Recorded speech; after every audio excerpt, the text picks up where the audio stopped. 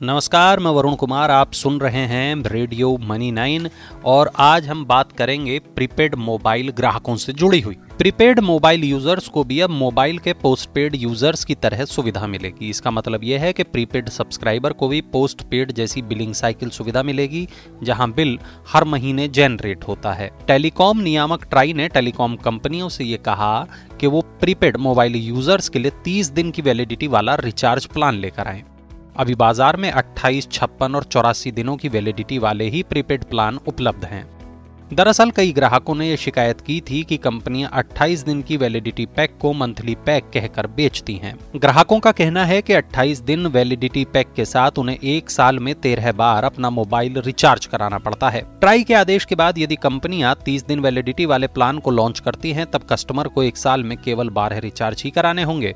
Try का कहना है कि जब पोस्टपेड टैरिफ में बिलिंग साइकिल मासिक आधार पर काम करता है, तो प्रीपेड रिचार्ज में क्यों नहीं। ट्राई ने टेलीकॉम कंपनियों को आदेश का पालन करने के लिए 60 दिन का वक्त दिया है, जिसमें कंपनियों को 30 दिन की वैलिडिटी वाला कम से कम एक रिचार्ज वाउचर, एक विशेष टैरिफ वाउचर और एक कॉम्बो वाउचर पेश करना होगा।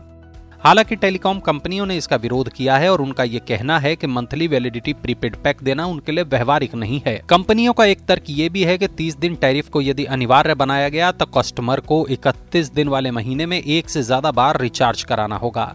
ट्राई ने इसके लिए इंटरनेशनल मार्केट का उदाहरण दिया है। वोडाफोन यूके 30 दिन की वैलिडिटी वाले प्लान ऑफर कर रही है। एक अन्य ब्रिटेन की कंपनी O2B महीने भर की अवधि वाला प्लान देती है। अमेरिका में वेरिजॉन भी प्रीपेड सर्विस के लिए मंथली सिस्टम को फॉलो करती है।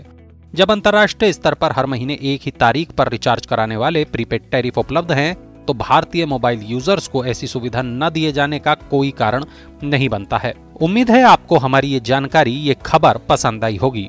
इस रिपोर्ट को आपके लिए तैयार किया है हमारे साथी अभिषेक श्रीवास्तव ने।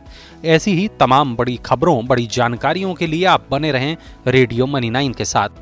और हाँ, YouTube पर हमारे चैनल को सब्सक्राइब करना बिल्कुल मत भूलिएगा।